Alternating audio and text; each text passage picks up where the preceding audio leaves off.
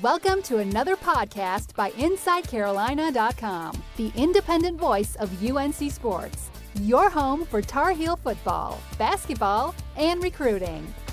Tommy Ashley and Sorrell McMill here, post Carolina at Duke, 74-64 Duke. Wild finish for the Blue Devils. They certainly played well in the second half. Sorrell, I thought after the first game in Chapel Hill that one team could win it all and the other could lose in the first weekend in the NCAA tournament. And after tonight, I think the same thing, though, quite frankly, those teams might have flipped. Your thoughts overall on the ballgame? Yeah, it actually was very similar, I think, to the game in Chapel Hill. Just the two teams were reversed. So North Carolina used poor shooting from Duke from the free throw line and some, pretty good defense in the first half to end up getting up by 13, I believe, around the under 16 mark. And then Duke finally, it seemed like they just kind of took over the game. And part of that was how well Marvin Bagley played. But they used their size advantage for the first time, I think, in really the series this season over North Carolina. Out-rebounded UNC in the second half, which opened up things on the perimeter for them. They started knocking down shots, and they just got energized. And their defense in the second half was pretty good as well, holding North Carolina to 29 points. So it is very similar. I think actually North Carolina held Duke to 29 points in the second half of the first game. So it's very similar. And Duke has so much offensive firepower that when it gets going, especially in Cameron, it's just hard to stop. Carolina had balance. 4 of the 5 starters in double figures, but Joel Berry really struggled. 3 for 11, 0 for 7 from three-point range. And Sorrell, surprisingly to me, he did not appear to even look his shot much in the second half. I think he really struggled with the length of Duke's zone there. And the way Duke played that zone, they pressed out a little bit further, forcing drives, and then they had the size inside to defend the drives. Just comment on Carolina's approach there. I think they had their way against Syracuse against that zone. They had their way against Duke when they played in the first game tonight. That little tweak from Duke to push out a little bit further really gave Carolina fits. Yeah, look at the guards that Duke played. Trayvon Duval, Alex O'Connell, Grayson Allen, and Gary Trent all are 6'4" or taller. And Joel Berry's listed at 6 foot. He's probably 5'11" and a half or something like that. So it's a lot tougher when you have those big guards out on the perimeter, and then to get his shot off. And then once he drives into the paint, he's got 6'11" Marvin Bagley, 7 foot Marcus Bolden, and 6'10" Wendell Carter waiting for him back there too. So like you said, I think their length bothered him a lot. And frankly, he played so well in the second half against Miami that you expected a little regression, especially in a building like Cameron. And Joe Barry's he's been there, he's done everything. He'll bounce back. But I do think his play contributed.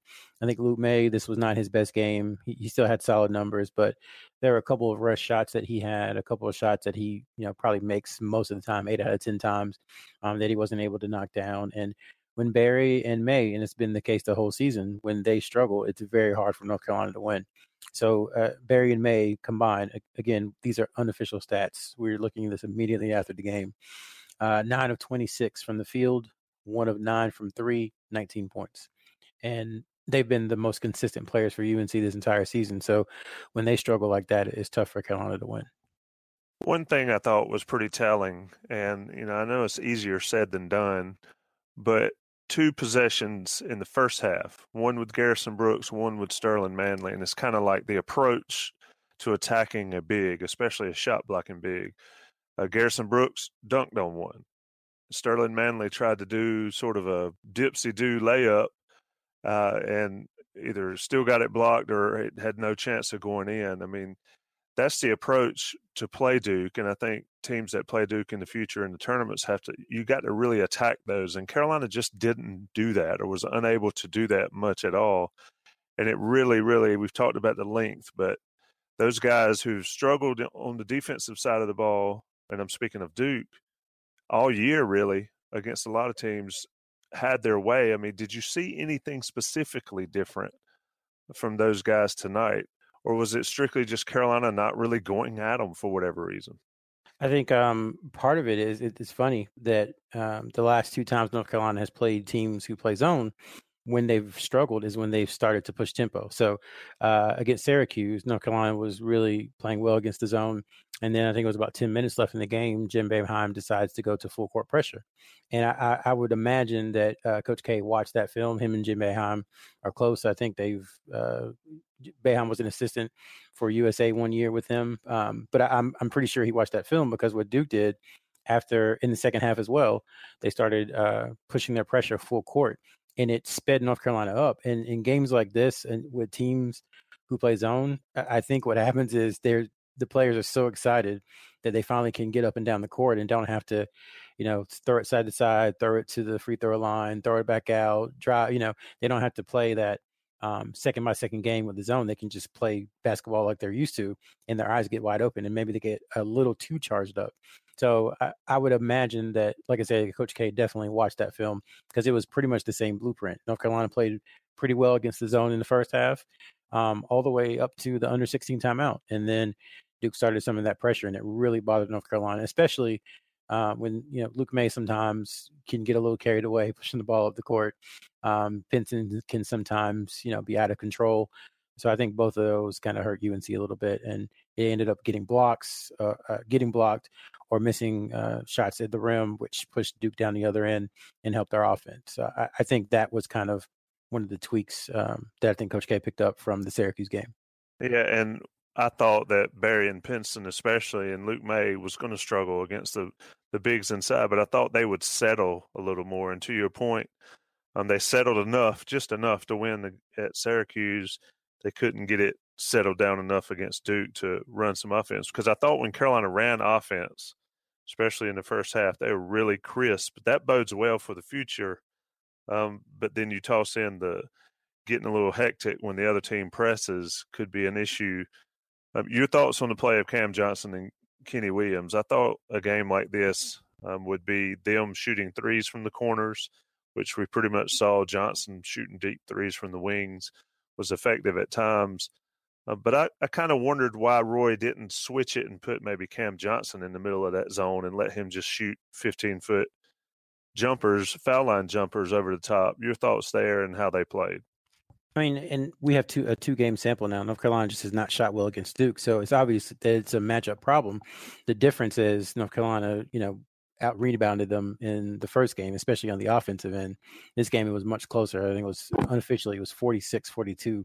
Duke out-rebounded UNC. So even though Carolina has still got 8 more shots than Duke, they're not converting at a rate that would help them win the game. They were 26 of 70 unofficially. So I think the first game they were at 39%. The second game tonight they were at 37% overall. First game they didn't shoot well from 3. In this game they shot 25%, 8 of 31. So part of it is, we don't, not to make it too simple, but Roy Williams always talks about, things look a lot better when the ball's going in the basket. And when you talk about the NBA, people always say it's a make or miss league, and those cliches, even though they're very overused, are true. And North Carolina just didn't hit enough shots, and that's why they lost the game. The defense definitely had some leakage in the second half. I think Greg is all over it. Maybe this is the 5th or 6th game in a row that the opponent has shot above 50% in the second half against UNC. So it's something that the coaching staff is going to have to address before it opens up play on Wednesday night in the ACC tournament. Yeah, I wanted to go there because I thought that was the difference in the first half is Carolina's defense. They ran Duke off the three-point line. They rebounded. They sagged back just enough to give Bagley and Carter and Bolden problems in the second half. But then in the first half, but then in the second half, like we've talked about, reverting to the mean there, and it really let Duke get in a flow. Why the change? I mean, obviously Duke made adjustments, but Carolina seemed to approach it differently in the second half. Well, I think Trayvon Duval had a big impact on the game, even though he didn't start. He only had 7 points, but once he made that 3, I think, to cut Carolina's lead to maybe 8. And then after that, it seemed like his confidence just went through the roof. And he was splitting double teams, driving to the basket. He got Bagley a couple of dunks. And from there, when Bagley starts going off, then the natural tendency for UNC is we're not going to allow the biggest guy on the court to get the easiest shot on the court. So they start collapsing down a little bit more. And that's when you see Grayson Allen and you see Trent Jr. and you see O'Connell, who hit a three, I believe. You see those guys start to get going. Even Bagley hit a three, and Wendell Carter hit a three in the second half. So once they get started, it's hard to stop. Because Duke, it's funny because Duke, before they started playing the zone, they were one of the more efficient offenses that we've seen in the Ken Palm era, which is basically 2002 until now. And the zone kind of limited what they could do offensively because it limited the amount of possessions that they had. But in the second half, because they got into that press, it sped North Carolina up. And when that happened, Duke was able to get their athletes out in space, and they started making shots, and it went downhill, so to speak. Let's look ahead to the ACC tournament. Of course, it's Tuesday through Saturday now. Carolina, with the loss, falls to the 6th seed. You got Virginia at 17-1, Duke 13-5, and then 4 teams at 11-7. And Carolina loses the tiebreaker to all of them to have the 6th seed. NC State at 5. How do you think the mindset of this team is going into the ACC tournament? They've played. They had a nice run, won 6 straight. Now they've lost 2 straight. A tough game at home, a tough game in a rivalry game at Cameron.